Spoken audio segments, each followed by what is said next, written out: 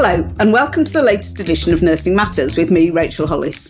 I'm the chair of the Royal College of Nursing Professional Nursing Committee. I'm a children's cancer nurse and I live in North Yorkshire. This week, I'm joined for the first time as co-host by our PNC member for the West Midlands, Ray McMorrow. Welcome, Ray. Hello. Ray, this is the first time you've joined the podcast. Just tell us a bit about yourself and why you're here today. I'm a mental health nurse specialising in child mental health and safeguarding. I trained in the East End of London in the 70s, and through my early career noticed a difference in the experience of Black people in mental health institutions. And that developed a lifelong interest in the impact of environment on people's mental health. And I'm looking forward to today's conversation. Thank you, because yes, today does mark Black History Month, when the RCN recognises and celebrates the valuable ongoing contribution of nursing professionals from Black, Asian and minority ethnic backgrounds. And in this week's episode of Nursing Matters, our special guest is Dr. Anne Mitchell. Anne is a mental health nurse who's worked as a practitioner, an educationalist and a researcher during her long career. She's the chair of a subgroup of the RCN's Mental Health Forum that aims to explore and address the impact of racism and racial inequality on mental health and on mental health nurses. Anne helped shape the RCN's response to the government's consultation on reforming the Mental Health Act in 2021 and is passionate about improving the care of minoritised communities, as well as supporting nurses from those communities in advocating for fair treatment and equal opportunities for career development, including education and leadership skills. So we're delighted that Anne has been able to join us today. Hello, Anne, and welcome to the podcast. Thank you. Thank you very much for that introduction, Rachel. I wonder, Anne, if you could tell us a little bit about yourself, how and where you started nursing and where your career took you. Well, I was initially trained in the late 70s and qualified in 1981 as a mental health nurse. So I do come from a nursing background and have always been passionate about mental health nursing. But following my registration, I only worked for a very short time in what they used to call a psychogeriatric hospital. But I always had a thirst for working in the community. So I was probably only in this unit for about 6 months when I was asked if I wanted to apply for a job in the community day hospital, which I did.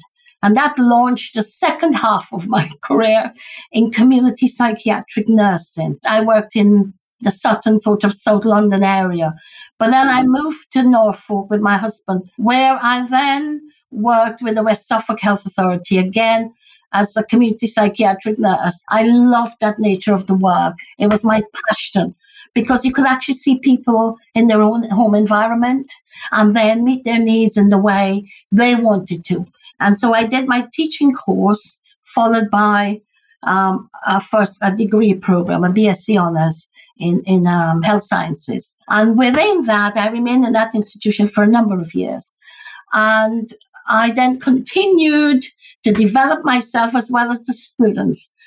But I'll bring in the bit now about our ethnic minority students, because I was very aware even then that there was a disparity in what they were achieving compared to their white counterparts. And then following on from the university position, I started looking into PhD programs because that was the other side of me, the inquiring mind. I had quite an inquiring mind and I always asked lots of questions. And so that brought me into the research side of my career. I wanted to find out things. And one of the things I wanted to know is, I didn't say this in the beginning, but I'm originated from Guyana, British Guyana. And so as a Guyanese person living in this country, I was very interested in how Guyanese people who first came in the 60s and 70s managed to cope with living in this society. So that is when I embarked on my PhD study.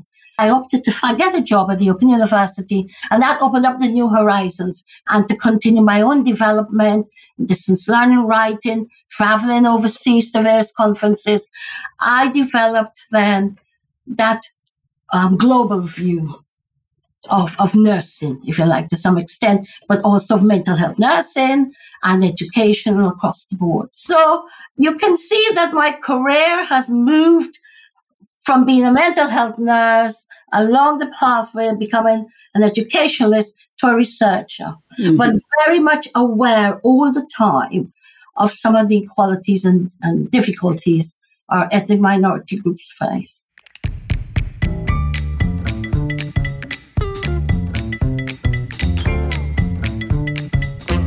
And in 2018, the government commissioned an independent review of the 1983 Mental Health Act. Can you tell us what some of the key findings of that review were? Well, for me, obviously, it came at the right time to have a review after so many years. And I felt that people needed to... For me, the key findings was the support that should be given to people to make the right choices and preferences about their care and treatment as they wish. And to actually also to consider their wishes, their preferences, and their choices, which I felt were not always respected. The other point is about improving choice and decision-making, both prior to and within a setting of compulsion. Another key finding for me was about restoring dignity to the people and the system, because I felt the lack of dignity and a lack of trust that was always sometimes evident that patients will not be treated kindly and with respect, I think in times can actually inspire fear within them.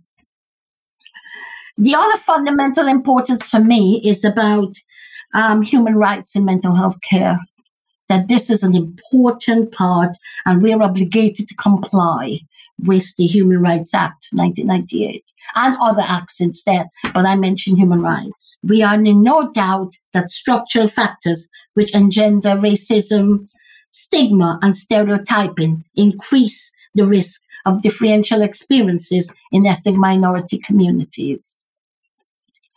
Another one is about choosing which family member or friend is given particular rights to be involved in the care.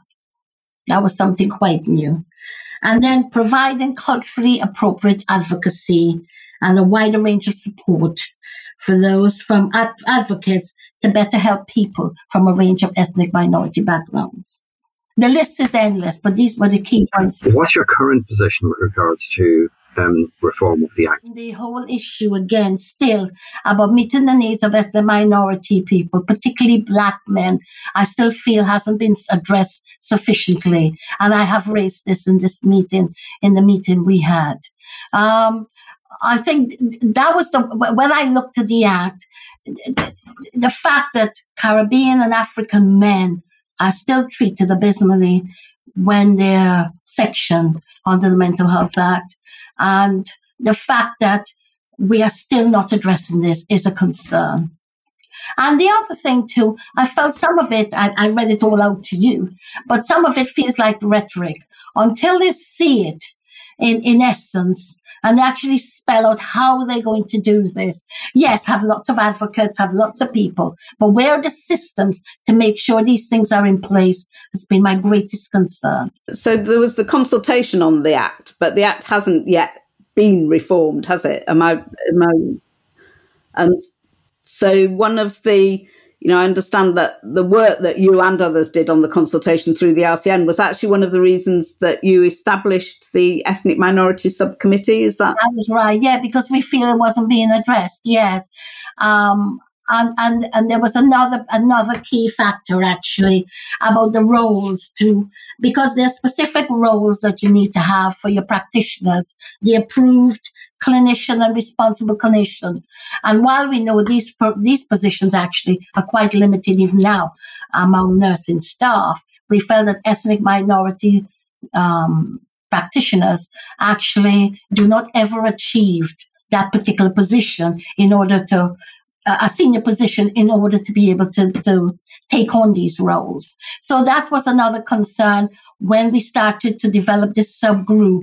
And that's when the broader issue of ethnic minority nurses not achieving their true potential, not getting into more senior positions, and the prejudices and so forth that are meted out to them, that started a conversation for us within the forum. So it sounds like there were kind of two separate issues almost. So one being the treatment of people with mental health conditions, and the other one being the role of mental health nurses. Yes. So maybe first, if we think about, so in terms of priorities around the treatment of people with mental health conditions from minoritized communities, what are the priorities of the, that you see that real change needs to happen? Well, one of the major changes is transcultural care. Mm-hmm. And that is what is missing. And transcultural care has been around since the 80s. And again, it's not developed. It's paid lip service. And by transcultural care, I mean, we can't expect every ethnic minority patient that comes in to have an ethnic minority nurse deliver that care. You got to think of the ratios.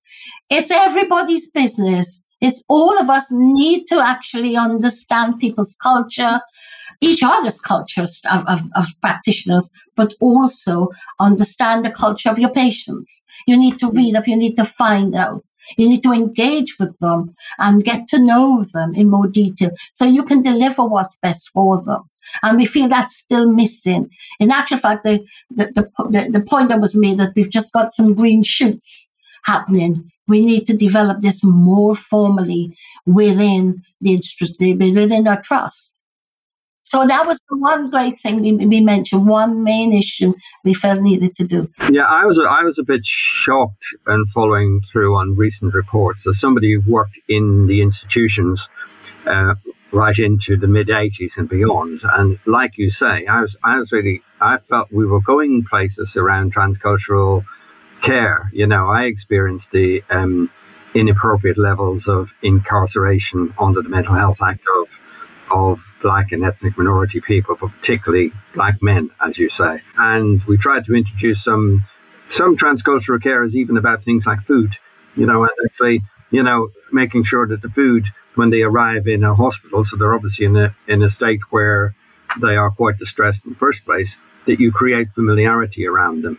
And, serving them food that was, appropriate to them was one of the big battles I had at that time. But it did shock me to find that the levels of incarceration continue to this day, because I thought we already recognized that. And working abroad in Bermuda, a predominantly Black Caribbean country, I realized that the Black men could come in very psychotic and very ill states and yet be discharged within a couple of weeks and back at their work. And it struck me that it was about, I think it was called Big, Black and Dangerous. Around. I wrote in the Mental Health Practice Journal about it. Yeah, and that actually it was this perception of danger from the Black man that dominated their being maintained, incarcerated, and been given double the amount of antipsychotics, when in fact the evidence showed that they needed half the amount of antipsychotics to a Caucasian man. So if we haven't learned these things, it really is quite important that the agenda. We still haven't learned. Because, yes, it still continues today. And I won't name the service user, but the service user who was part of the launch of the subgroup, he talked about his recent experiences. And it's just what you've just described at St. Andrews so many years ago. That is still happening. And that's the concern. And it has to change. So, it has been a big plea for us to look at transcultural care in much more detail.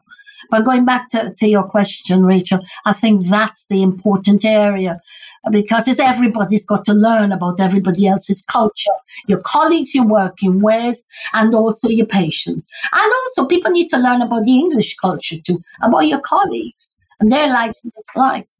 I'm an action researcher, as I said to you. So I come from collaboration. And I believe if you collaborate and you work together, you can gain so much more. It's not a single element. It's togetherness is what I believe in.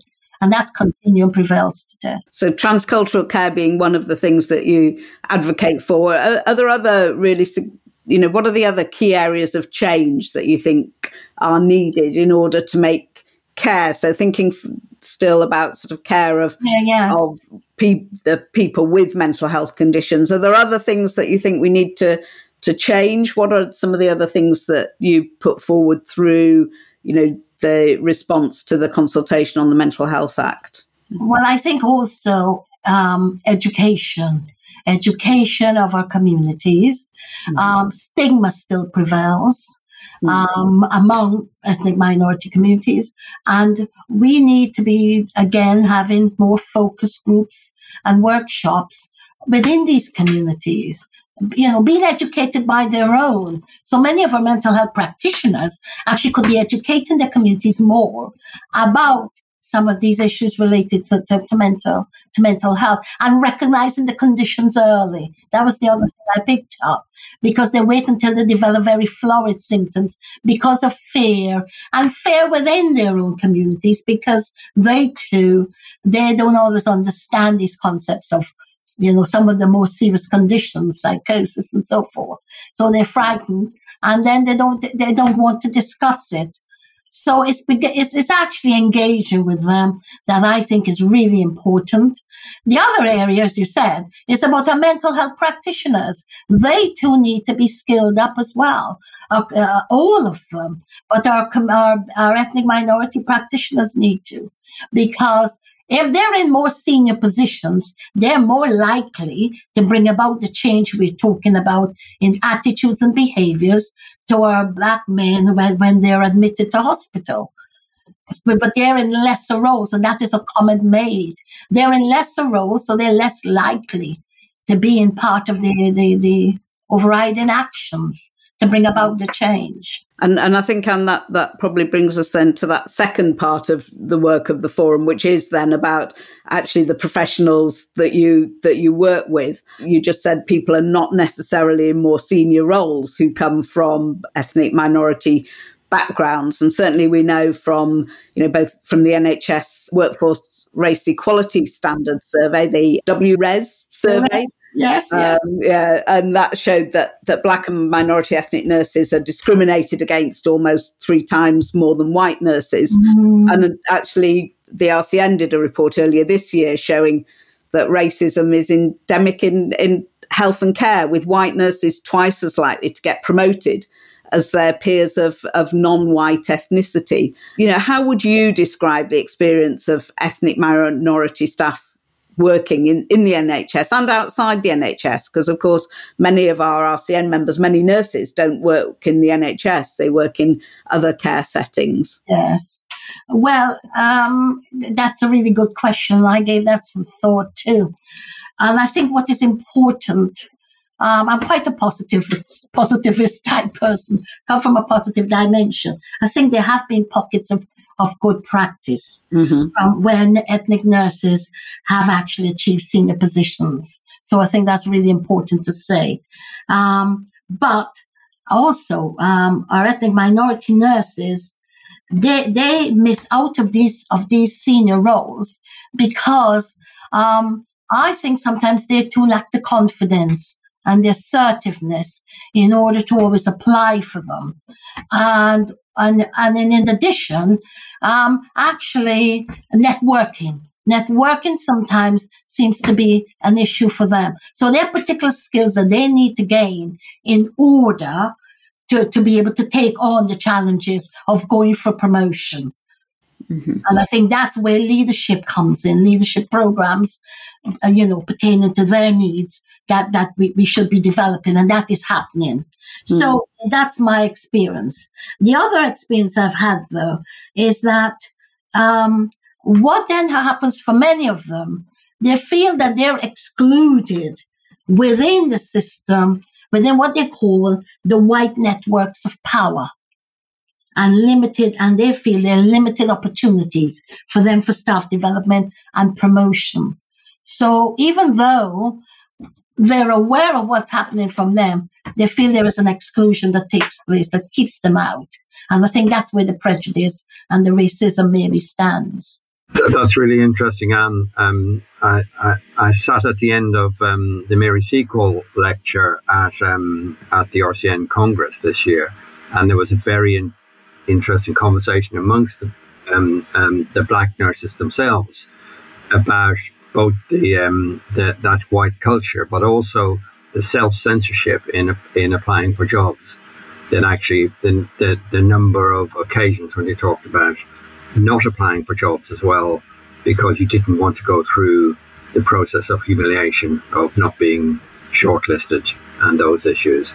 And then a more vociferous group were saying we have to apply for the jobs because otherwise you don't have the evidence, which was really interesting. Within the work of the Mental Health Forum subcommittee, it's been focusing on supporting nursing professionals from ethnic minority backgrounds navigating systemic racism and bullying culture that exists in many health and social care settings. How does this culture impact on the mental health of nursing professionals personally themselves, and what impact does that leave on the wider profession, do you think? Well, yes, I mean, that's again another very good question, because we know that systemic racism exists in many forms and at many levels in society, including healthcare. And we know that it has an impact on an individual. Again, but at system level, we can see the wider impact of the inequalities and the power imbalances and how these are now maintained, if you like, in policy, law, economics, culture, and the wider society. But when at work is the institutional racism, which is part of our systemic racism, that then can act as that barrier to promotion for we look at our ethnic minority nurses. The institution sometimes needs a culture of change and actually look at itself critically in some way to find out why this is happening. And if you think about if they can't get promotion, these barriers can affect, I'm looking again at ethnic minority nurses, these barriers can affect their income, their life chances, and their opportunities. So if you like, I'm saying systemic, you start with the institution. But then if you move down, it then prevents you from getting the jobs and the opportunities to elevate yourself in that society, to earn the income, and etc. So you're kept at a very low pecking level, if you like, for another word. And then if you think of the wider society, you said about the profession of the whole. I mean, we are talking about ethnic minority nurses, but I think this can also apply to many of our white colleagues. They too probably suffer from similar issues because not every white colleague that goes into nursing actually achieves a top position. And can I also say that not every ethnic minority nurse is going to achieve a top position?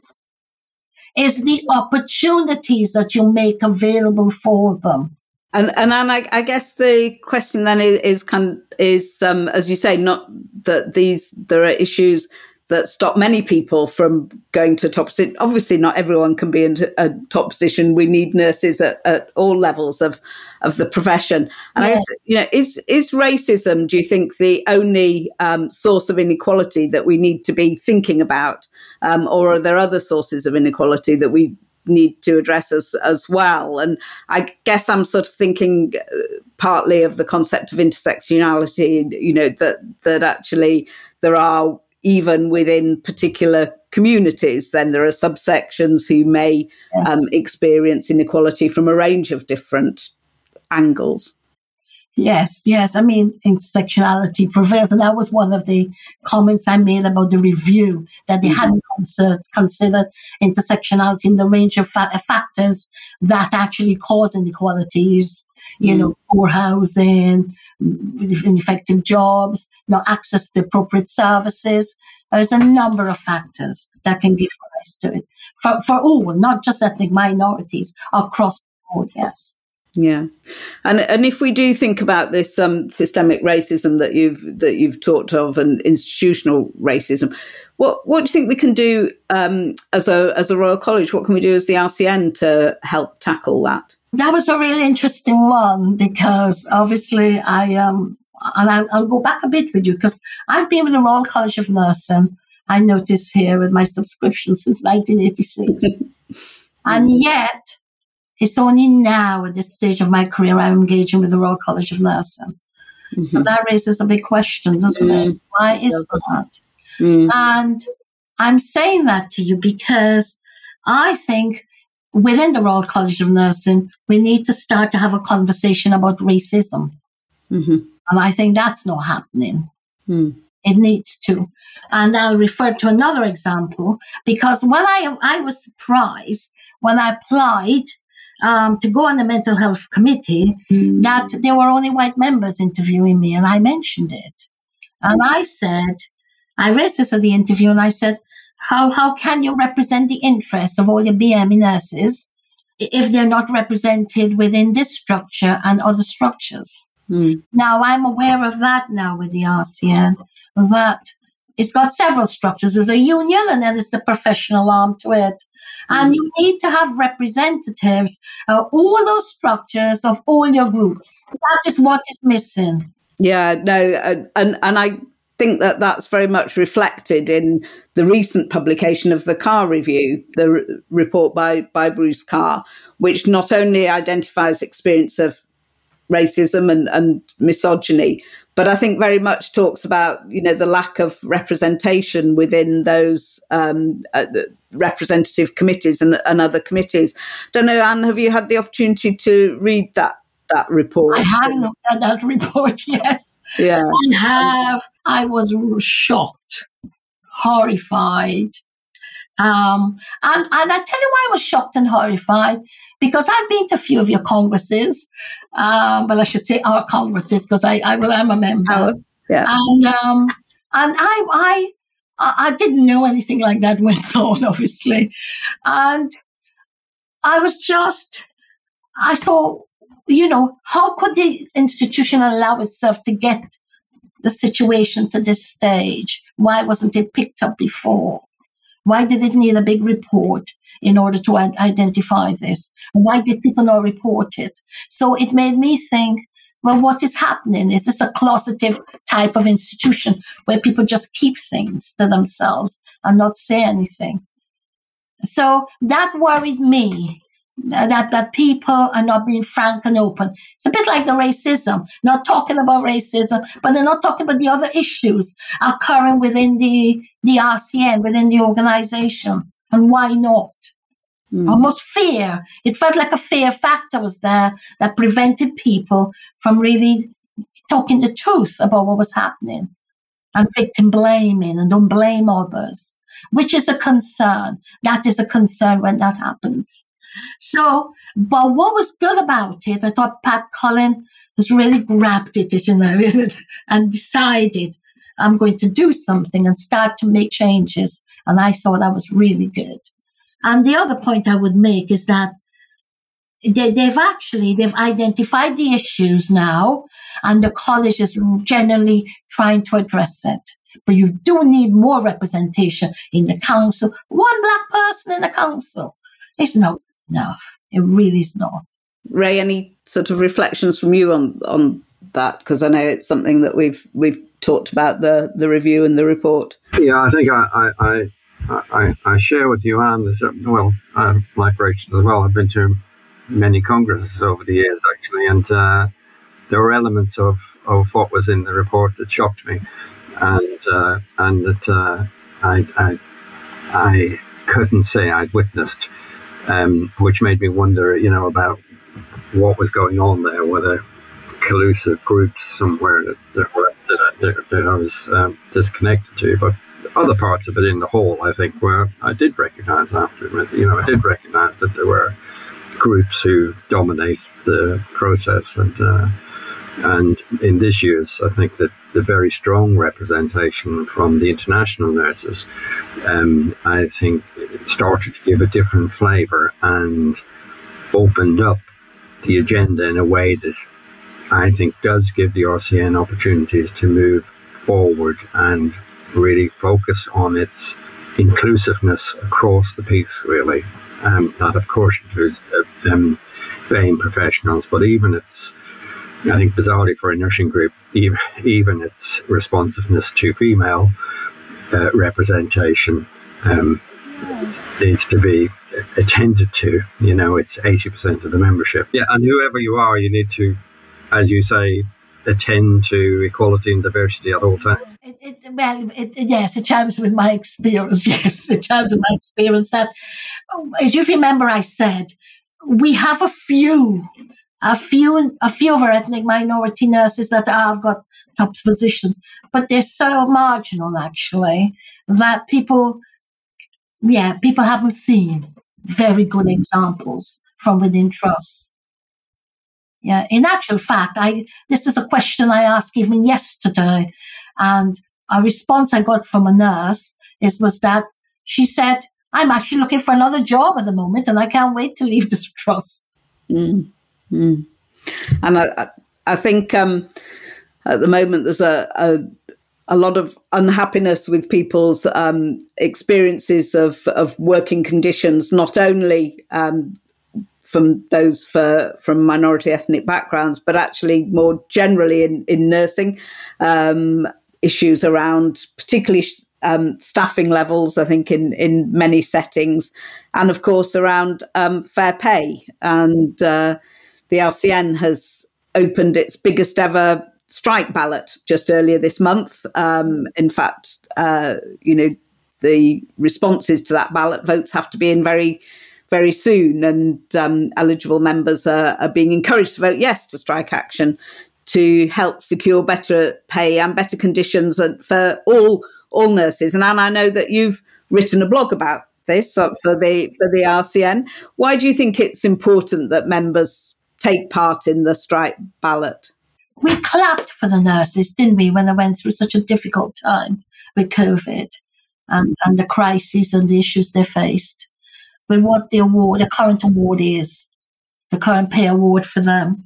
So I think is a significant, and I'm going to say it out, significant and positive opportunity for us all to influence change. Remember I said to you about action research? It always comes back. I'm an action researcher, and that is about change. You've got to bring about change. And how do you do that? And this came up a lot at Congress. I listened to Congress. I couldn't get there, but I listened online. And in Congress, we said it. We want to have change. We want to be valued. And we want to be given our true worth for the work that we are doing. And that is normally in terms of pay. But they were very aware they don't want this to affect their patients. So they will not be doing anything to harm their patients in any way, any shape or form. And if I know nurses, we always give it our best, even when we want to strike. No, certainly any strike action that is taken will absolutely prioritise patient safety, as happened in the strikes in Northern Ireland. Exactly. And the other point to make is that the Nurses and Midwifery Council, to which I still belong to, recognises that nurses, midwives and nursing associations have the right to take part in lawful industrial action, including strike action. Yeah, we know, Anne, that for nurses, that strike action, and as nurses, that strike action is a last resort, and something our members never take lightly. And as you both at council, at Congress, etc., I think we did hear that many members from ethnic minorities feel that they may be treated more unfairly than their colleagues if they take strike action. Probably, I would say, particularly the international students felt quite anxious about what it might mean for them, cost them their jobs, or diminish career prospects, or even cost their visa in the country. Those sort of issues that worry people.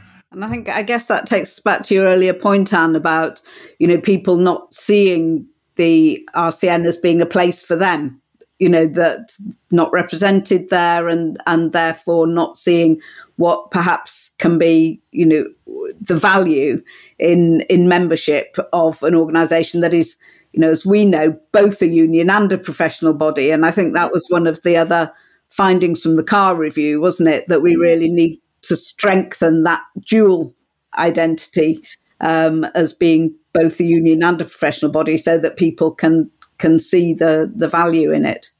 Yes. I mean, I don't have to answer your question, Ray, because Rachel already had said why many of them didn't, the fear. Well, I think you said it too, the fear of reprisals if they did strike. But the other point I made, I had another contact, and I got her to ask a number of her colleagues in practice what they thought, and they said, "Oh, we haven't even thought about striking. We haven't given that any thought."